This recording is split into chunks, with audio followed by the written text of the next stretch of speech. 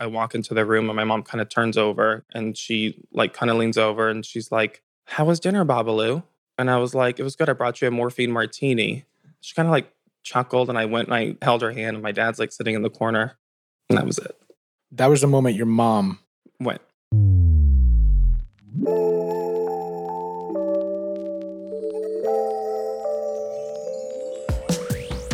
Anyway, back to Dead Talks. Thank you for tuning in. We have Bobby Boyd with us today.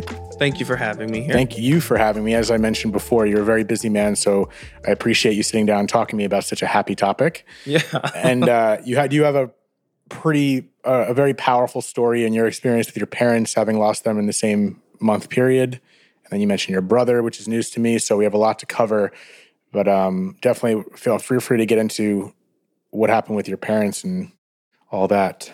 Yeah. I don't talk about it too much. I've shared a little bit over the years, but it's been about 5 years now. So it was the craziest year. It was 2016. It was the year I was falling in love with my soon-to-be ex-husband, and which was, insane as it was. And then, my parents both got diagnosed within a month apart. My mom was like in March of 2016. My dad was April. Both had diagnosed with lung cancer, different stages. My mom, I'll never forget pulling over on Sunset Boulevard and her doctor talking to me. And, sometimes I laugh about it, sometimes I cry, but I'll never forget her saying, "Well, look, if I could give your mom a stage, it's like stage 2.25." And I'm like, "Oh, okay, this is great. I can make this work, so to speak. I can help her." And then my dad, it was hard to get him pushed in. I remember I was on a plane, I was at the airport getting ready to go to Las Vegas for a job. And his was stage 4. And the good thing about him, or I guess the thing I'm grateful for, is he was never, like, he wouldn't cry as much as I do, or my mom. And then he's like, "Well, Babalu, it's not great, I got to tell you." And I was like, "What?" He's like, "Well, we got the scans back." And I lit up like a Christmas tree. Wow. So I'm in the middle of the airport and I know what that means. So I start hysterically crying and like everyone's looking at me like I'm like a drunk passenger. But I'm like, "What does that mean?" And, all I can take from that conversation was as I was crying, he's like, "Don't cry." And he always had like this, not the saying, but it was his whole mindset around death and what was going on. Because as I said too, not to pivot too much, but his sister, we're all very close to Auntie Froggy, she also got diagnosed that year. So it was just, everyone was just like living with it. But he calmed me down and he said, "Don't worry about it. And I've had an amazing life." Meanwhile, he's like only 60. 60 is like nothing now. Yeah. What is 60, the new 40? Yeah, it really is. And he went on to like say all these positive, I don't know, affirmations and just, it was almost like he was okay with it. So that's what started it. And for me, what I took from that was, okay, I'm going to save them. I'm going to save all 3 of them, like Aunt Shirley, my mom, my dad. And it was the craziest summer, the craziest year of trying everything. And, it just, we can get into more details, but, unfortunately, nothing I did was successful. What was your attitude, kind of from the beginning through the whole process? Like, what was your mental externally towards your mom and your family? I'm getting like goosebumps. I think I just went numb. Numb, but then work mode, very much I was steadfast in what I was going to do, treatment plans, doctors I was going to call, friends I was going to lean on that I knew that were in the industry. I was just determined. I was like, it's not happening like this. Like, you guys, my mom was 58 and my dad, like I said, was 60. So I was like, this isn't the end. Like, this can't be. Plus, selfishly, I was falling in love and I actually got engaged that summer. And I remember calling my parents and they would usually be a little bit more excited.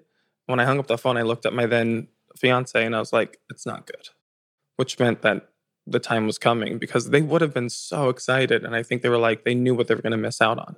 So it started like that. And then when we got back from the trip it was July of that year, 2016, I just knew things were different. So I moved up to San Francisco and started taking care of them. Well, was there a dialogue? It seemed like your parents had a pretty tremendous attitude towards their own experience. So was there ever How often do you guys talk about it? And the reason I'm kind of asking that question is because when you said you're going steadfast and you kind of went numb, to me, correct me if I'm wrong, that's like, okay, tunnel vision, I'm kind of blocking out potentially other emotions. I'm just going to focus on the task, which is help my parents, which can maybe lead to like not neglecting, but kind of pushing aside any emotions that you might feel later. Yeah. So was there any dialogue with your parents to maybe release that? Or was there any communication on what was happening? Or did you guys just like kind of joke around and just live as normal? No, it's like all of it's coming back. Because I remember, I mean, I specifically remember telling a couple friends that I had a friend, Rachel, who was very supportive at the time, who lived up there, and I've known her since 7th grade, saying I didn't want to ask them too many questions or talk about it because I didn't want them to realize that they were dying. Specifically with my mom, because I think I get my emotions from her. But I regret it now, mainly because there's so many things that you can ask your parents that you don't. Let's just say your parents don't have your parents are alive today, right? For anybody out there, ask them the questions now, because I just put myself in their shoes, and I'm like, if I was dying, I wouldn't want to be asked about, my son's favorite recipe that I make, or how do I bake those famous cookies, But these are the things that were popping in my head. One, I wanted to know more about my childhood, because I didn't grow up in the era of Instagram, and I can see how I was as a kid, or didn't have a ton of photos, but I wanted to know more about them and their love story. And then, yes, stupid things like some of my mom's favorite recipes that she would make, or what my dad would make. And I just thought how insensitive of me to do that. So I didn't have that conversation with her in regards to that. I wish I had, but we did. With her diagnosis, she was in the hospital more than my dad actually never was until the end. So we'd have coffee talk, and we talk about my life and how I was falling in love. We talk about a little bit as me being a kid. And the only time it would get really, I guess, emotional is when it would click that she wasn't going to be there much longer, or it's why people should talk about it. You wouldn't cry as much. It was almost like a full circle moment, because my obsession with coffee came from her, and it certainly got me through like high school, which I shouldn't have been drinking it then, and studying like it while I was in college. And I remember she had a lot of health issues growing up, or not growing up, but like when I was growing up. So she wasn't like the typical mom like that, but certainly she would always try to like make sure that I had coffee and all this stuff. So I just remember sitting by her bedside, having our coffee talks, and it would get emotional when she would realize she's not going to be around much longer. And she knew I was getting married, and she met Josh, loved him. And she just like promised me, you'll never call anybody else mom. So that usually stopped the emotional conversations. I was like, obviously, mom, I'm not going to do that. But that's like how emotional she was. She wanted to make sure that, she was the one and only. I'm like, no, you're the only girl for me. So yeah, I'm sure she knew that. Like a double entendre. I was like, you're the only girl for me, mom. She's like, yeah, I know, because you like men now. So, yeah, I mean, but her and I never... I think she gave me a little gift herself just by saying that she wasn't afraid. She was sad. She didn't want to leave me yet, but she said she wasn't afraid. And I think that was something beautiful that she told me. Yeah, the feeling that you expressed in regards to wishing, which is a double-edged sword of a word as well, of what you could have said, what you could have asked. It's like those things, which I think about all the time, can really eat you up. But at the same time, you got to, when I say you again, it's kind of a general you. You got to give yourself some slack, because in the moment, things are so different. You know what I mean? Like in the moment of when something's happening, regardless of what it is, it's just different. It's very easy when the dust is settled 6 years later, 20 years later, be like, I shoulda, coulda, woulda. And it's like at the end of the day, when it comes to loss, in my eyes, you're shedding tears because, you lost someone that you loved. And to me, sometimes the more pain there is, that means that's the price of love. So yeah. I think regardless, which is sometimes it's a frustrating thing to say, that's the price of love, like, oh, shut up. But I think, you got to look at it and apply what you can now. I think in the moment today, now the lessons you've learned from that. Yeah. Because does it eat you? Does that still trigger you in regards to shoulda, coulda, woulda type attitude of what you did then and wish you did now? It's something that I still work on in therapy a little bit when I try to talk it out. And even like hearing something like that is something maybe my therapist would say, where, you kind of got to look at it from a different perspective, where I'm just like, I wish I would have. But there are things that I did that I don't know if any of my friends have. I don't have too many friends that have lost their parents yet because I'm still so young. Uh, You look it. but something that my family found to be very strange that I don't regret, and I think a lot of people are like, uh-oh, so get ready for this because this might be like not safe for work. So we didn't know when she was going to pass, but I had my then fiance with me, and my dad was there, but he always wanted to go to a dinner, and I'm like, all right, I have to manage this new life now. Fiance, got to make sure he's okay. He's supportive. He's being very sweet by being up here. And then here's my mom, and so I was like, Mom, I'm going to take him down to Nick's. And she was like, bring me back a morphine martini. Did that come with a button or no button? I was like, can I have one? I was like, okay. And I remember we went, and I remember what we had for dinner, Josh and I, and all of that. And it was fine, right? And we're driving back, and I was like, oh, I think I'm going to stop by whatever it was there, Rite Aid, because I used to like paint my mom's nails and give her manicures on when she was in the hospital and do her makeup. So I was like, maybe I should go get some new colors. I was like, no, I'm not going to. I think let's just go up. So we get to the hospital, and Josh like keeps saying his name too much, but this is part of the story. So he's like, I'm gonna have a cigarette, and I remember looking at him like, really? You're gonna have a cigarette? Like, do you not see like where this ends? But I was like, okay, I'll see you up there. But I really believe that somebody was looking at this. Like, I believe that there was a higher power here. Because I get off the elevator and I walk into the room, and my mom kind of turns over. She was like right off the elevator. My dad was sitting in the corner, and she like kind of leans over, and she's like, how was dinner, Babalu? And I was like, it was good. I brought you a morphine martini. She kind of like chuckled, and I went and I held her hand, and my dad's like sitting in the corner, and that was it. That was the moment? And I did not know. Like, when you see it, that was it. That was the moment your mom went. I was like, because she was medicated, so I was just like, Mom. And then I think the third time I did it, it was probably a scream that scared everybody, which is, I guess, not great. But then I saw my dad's reaction, and then in my head, I knew. I was like, oh no, this is it, because she's still warm, like all of this. I'm like, no, she's not just sleeping. I'm like trying to shake her.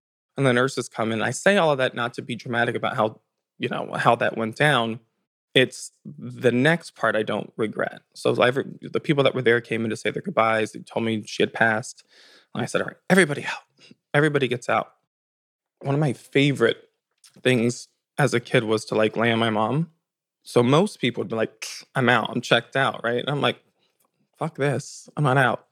So I climbed into her bed, and I played Mariah Carey's All I Want for Christmas Is You. Oh, man. And I laid with her. And she was still warm, still smelled like herself.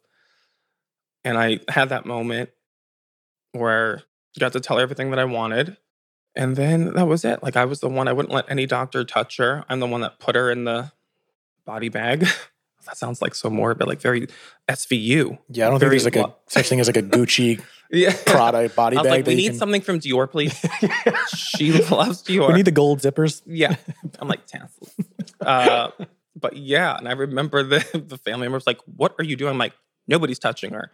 So then, I put her in, zipped her up, and the whole time, playing the music and talking to her. And I would say 99% of people that I tell that story to go, no, that's weird. And I'm like, not at all. For me. No. Like, I took her out until she went to an elevator that I couldn't go in, and that was it. So, to the point of everyone deals with death differently. That's something that I don't regret. I think that's beautiful. And I think that relates to our earlier conversation off the mic in regards to how certain, like you just said, how certain people and cultures deal with death in regards to some other cultures that believe in being with the body afterwards. I think there's a reason why when you go to a funeral house, they have the families come in and see the body first. I think there is a healing process there. And I think you instinctually did that. And I guess you could never measure how much it helped you unless you could tell me how you felt. But like, that is part of the healing, the closure that I'm sure has paid a significant amount of residual effects later on that can make you maybe feel a little bit better about the whole process. Yeah. And that's tremendous. It brings me comfort because I know that nurses and everybody, they do this every day.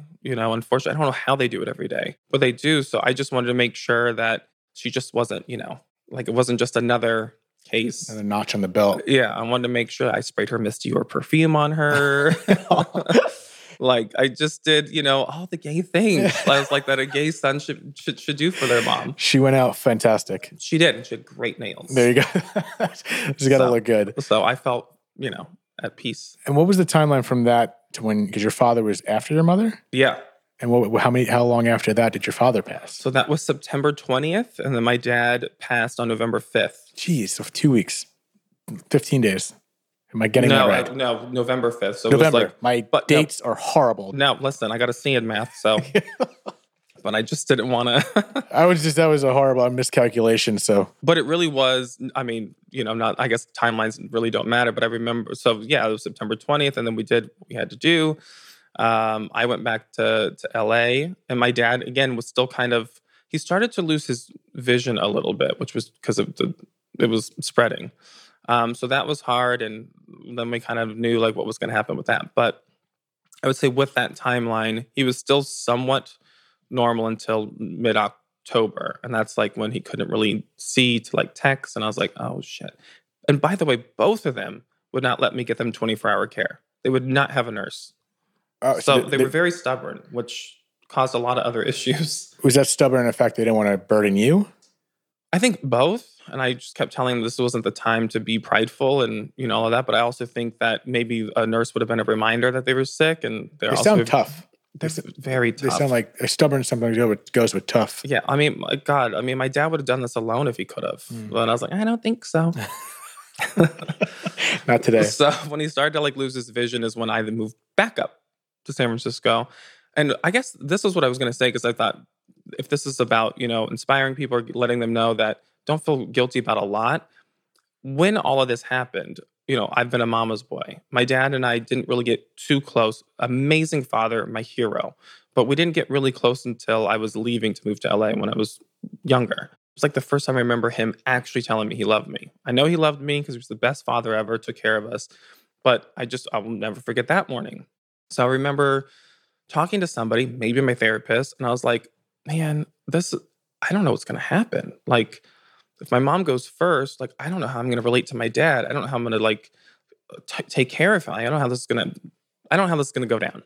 So I feel guilty for that feeling because when he started losing his eyesight, when I moved up there, it was like, it clicked. I mean, it was just like we were best friends, like BFFs, and we should have been, but I thought, what are we going to talk about? That was mid-October? Yeah.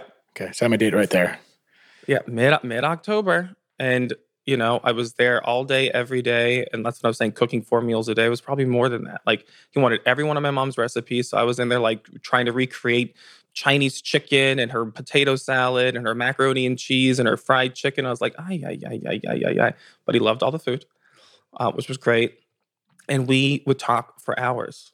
And so it was like, get like what happened to him. But I'm so grateful for that. It's like, who gets to spend, however long that was, maybe a month of great conversation, of sharing it like over food. And I did ask him a couple of things. Like, him and my mom had a little bit of a rocky history, which is for a different podcast. But I was like, did you ever forgive her? And he was like, of course I did. And he was a hero even going out, honestly, for me, because I would just be a wreck. And he just always had a good mindset about it. Never really played a victim. Got to know my soon-to-be husband pretty well, which was great. He loved him. He thanked him for coming into my life. That's an interesting dynamic of, like you said, you were falling in love during this period. And we don't have to get it, it's just a rhetorical statement, but in regards to that affects the relationship. I've heard so many different stories about people that are grieving and that it can go either way. Like for my brother-in-law and my sister, he was there in the heart of the relationship during my dad's passing. So it's like that, what you're going through can affect the other person. So it's nice to see you guys were able to, withstand that. I mean, therapy helped. And then I just had the guilty syndrome. I was like, he was there when my dad passed too. And so he saw me watch both my parents take their last breath. Jeez. He went to both funerals. And I just knew that when that chapter was closed, I mean, this is going to sound insensitive, but the day after my dad passed, my dad knew what we were going to go do. We had a work obligation, more so him at the time, but he really wanted me to be there. And so the day after he passed, we flew to New York for a work obligation. And I remember being there and being like, this is so strange. But it's like my dad knew about it, and oh God, I'll never forget the election. We're not going to talk about the election, but that was during the famous election. Right. So I immediately told myself, this will not affect my relationship. I will not be a burden. I will not. And so I threw myself in therapy, but I didn't even have time to grieve normally because, who I was marrying, he set up a ton of like engagement dinners right after that. So I was meeting new people. And I remember driving in like my own Uber on the way to like meet him and whoever it was that I needed to meet that night. And I'd be crying my eyes out. And then as soon as I get out, and then it was like the Bobby Show. And that's what you kind of alluded Bobby Show. And that is a show. Like, hi, nice to meet you. Especially during that process, like you do have to live those. There's a lot of dualism there in regards to being out and showing your face, and then behind closed doors is a whole different ballgame. So you kind of already transitioned to where I wanted to ask is back to when you said you were steadfast and focused on helping your parents, where I thought maybe that's kind of like, maybe it's not the best opportunity to feel what you're going through and grieve. Right. Do you feel like you got that out? Because now you're saying you're transitioning to a new chapter in your life, which is not selfish. I think people pass away, their duties are done, and we're the ones that are left dealing with it. Yeah. As weird as that sounds. So even if you got fast forward into a new chapter of your life, was there a moment or any time, or was it therapy that you did feel like you got a chance to grieve, or have you grieved, in your opinion?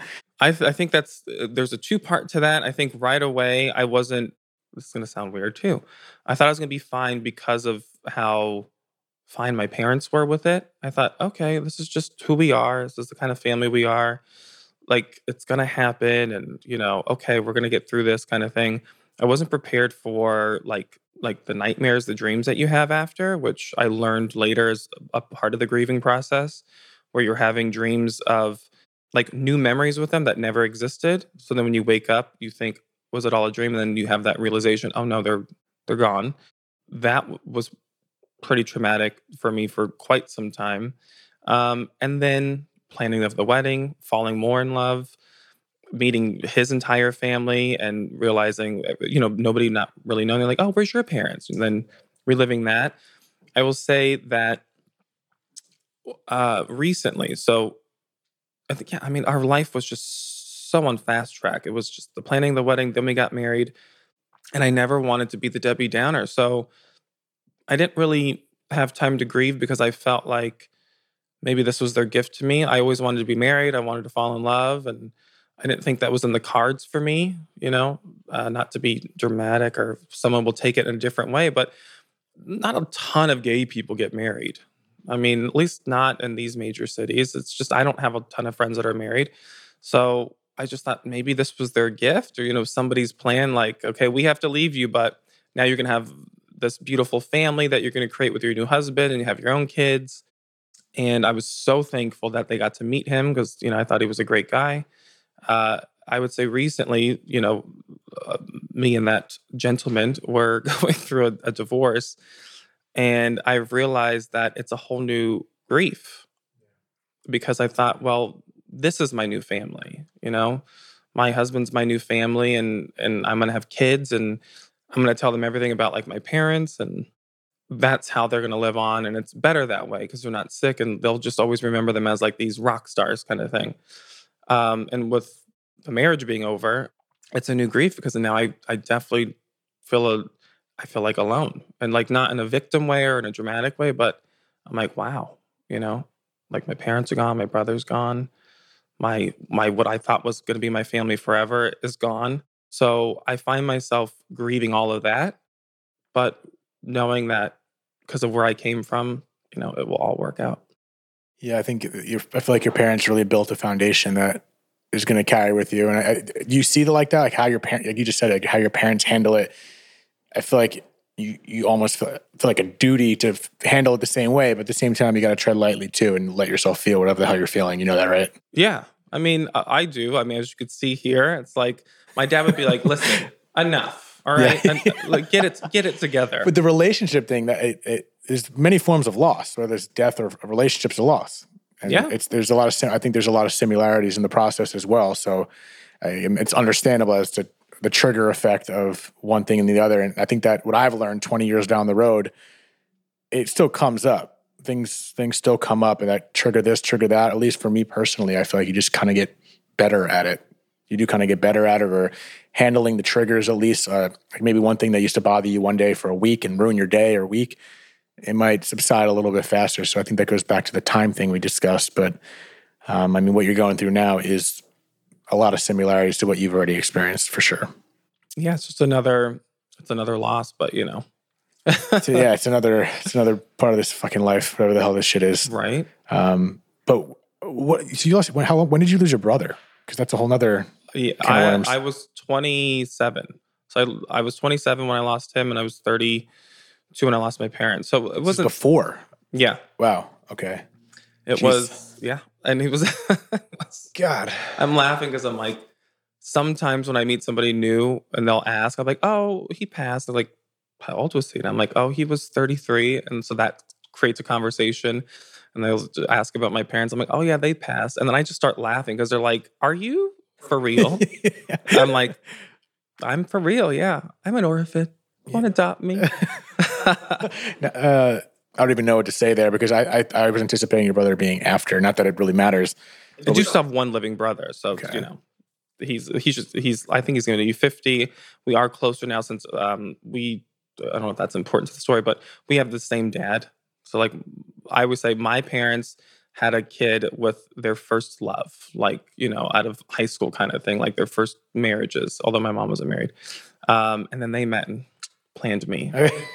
I was the chosen one. Here's one with the halo. That's why you look so young and good. Yeah. You know, they're blessing me. Yeah. So yes, his name's Jason. He has 2 amazing kids. And so I still have him, and we talk about history all the time. Actually, well, I don't know if this is important, but I just went back to our childhood home like not too long ago. And that was pretty, what do they say, cathartic? Or is it therapeutic?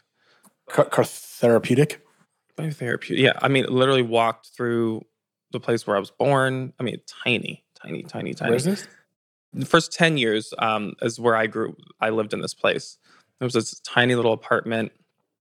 Even when I go home, when they were living, I would still drive by this place. So it's not like I'm like, oh, I need to, but it was so cool to like walk through it and go to my childhood bedroom. Like, wow, all of it. Because they didn't really change the footprint. So I was like, this is kind of crazy. And one of my best friends, he actually just sent me a photo of just randomly of my old original house in Jersey.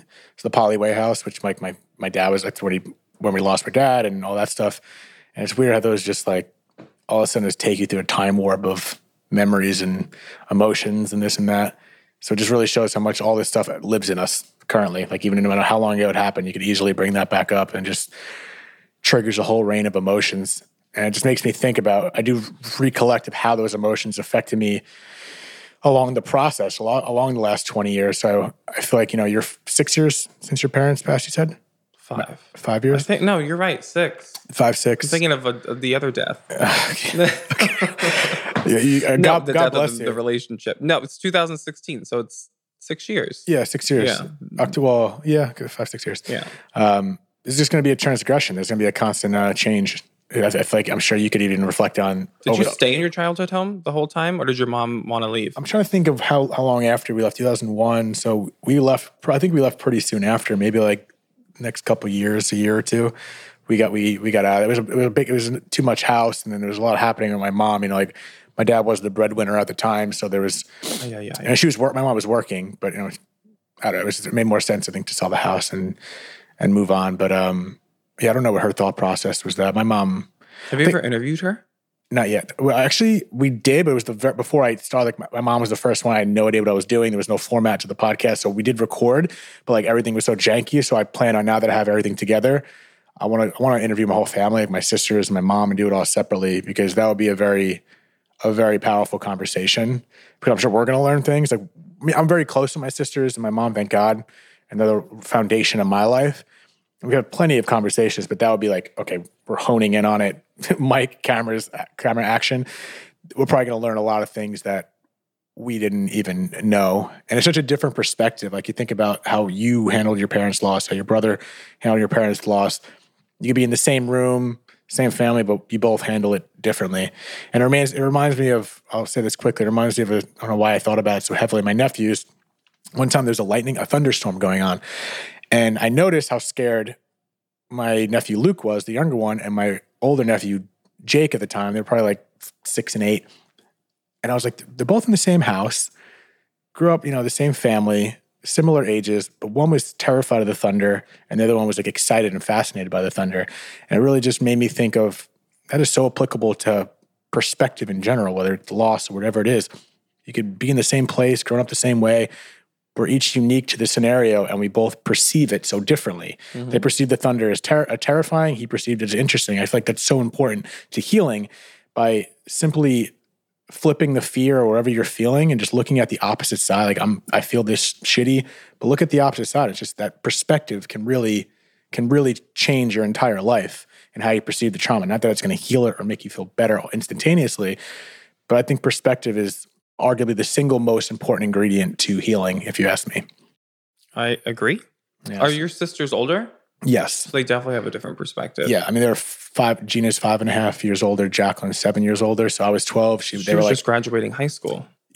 Gina, we just dropped Gina off to she just got to college. And then we got the call like shortly after. And then Jacqueline was, she was local, but they were like 17 and 18. Wow. I was 12. I feel like I don't remember so much. There's so much shit that I want to like pull back up. I need to look at some alternative methods of remembering. And that's why part of me is like, it's frustrating. There's so many things. I think my body just out of shock and just defense mechanism, just like, okay, nope. We're gonna put that somewhere else, and you're gonna deal with that later, which is ironic. And it's real. It's real. Yeah, the body's like doing us a favor. Like we're gonna protect you right now. But we're gonna fuck you up later. It's like, all until we call Chelsea Handler go do ayahuasca. Then we're like, what? Yeah, I'm crying, shitting, and throwing up everywhere. And I know. What is this? The 90s? Talk about ugly ayahuasca. I think is a whole nother thing. Oh, I want to do that before I die. Yeah, me too. I've done DMT. I just need to get mentally prepared for ayahuasca because that's a whole nother ballgame. I don't like throwing up. I certainly don't like the other thing either. But I feel like I went through ayahuasca. I went through ayahuasca. Gay, we don't do that. In our next episode of Dead Talks, I feel like I went through ayahuasca recently. I got like a stomach flu for a day, and I was like, oh, I can do ayahuasca, so I can get through this because that's essentially, I feel like, what it was without the tripping. But I don't know. I think we're going to figure it out, and you will figure it out as long as you trust that. I think that goes back to the perspective, and it seems like you're doing great. You seem happy. I don't know what you're doing behind closed doors, but are you good today? Listen, it's a good day. Yeah. Right. I was telling you today feels like a.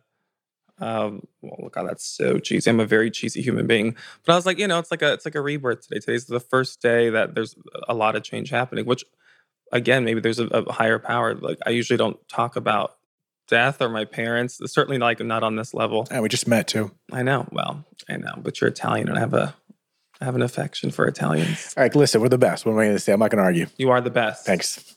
You're fantastic. I think your story is amazing. Thank you, because you just said you haven't really, you spoke about this in the public eye other times, but the fact that you're willing to sit here and open up about it, that is, regardless of what you just said, even though it was all amazing and beautiful, even though my videographer said not to mention this, this was our third attempt at fixing some technical glitches. It's so amazing. The shade of it all. Yeah. No, what you're doing and the fact that you're sitting here talking about it, that is the biggest part of this podcast. And I'm hoping this will get out to people, and it will get out to people that are going through it, that haven't gone through it. Talking about it, showing your vulnerability and explaining what you've gone through is going to relate to what 1, 2, 3, 10, 20, 100 people, doesn't matter. It is relatable. And the fact that you're talking about it goes such a long way. And I want to thank you for doing that, because I'm hoping it was somewhat helpful for you. Yes. But at the end of the day, it's a conversation that is important. And the fact that you're sitting here opening about being vulnerable, sharing your feelings is what it's all about.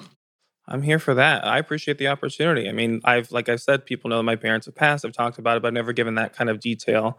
And I think, if anything, you can inspire in different ways. But I think hopefully, if anybody, when they watch it, it's life. Your life doesn't end, and you don't have to crawl into a hole and not live out your dreams. I think that there's a way to honor the loved ones that you lose, tragic or not. I mean, it's always tragic, but there's different levels of that. But life doesn't end, and the best way I think to honor the people that you love so much is to live the best, authentic, happy life you can live yourself, and that's the way you make them proud.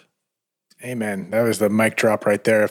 But I think to cap that off, you chose to do that, like you said. I think it is a decision. And I think people need to realize that there is an external event that caused you to that led you to perceive it and react this way. But at the end of the day, regardless of what happens, it's like Viktor Frankl said in Man's Search for Meaning, the only thing that people can't control or events can't control is what's up in here. Like that's the one thing, no matter what, he can torture you, try to change it, but you control your thoughts. And as woohoo as that sounds, it's a choice. So you can choose to the path that you took, which is towards the light, it seems. So I commend you for that. And I thank you. I feel blessed that you're here on this new rebirth day that you're saying that That's is. right. So I thank you for letting me share a little bit of this day with you.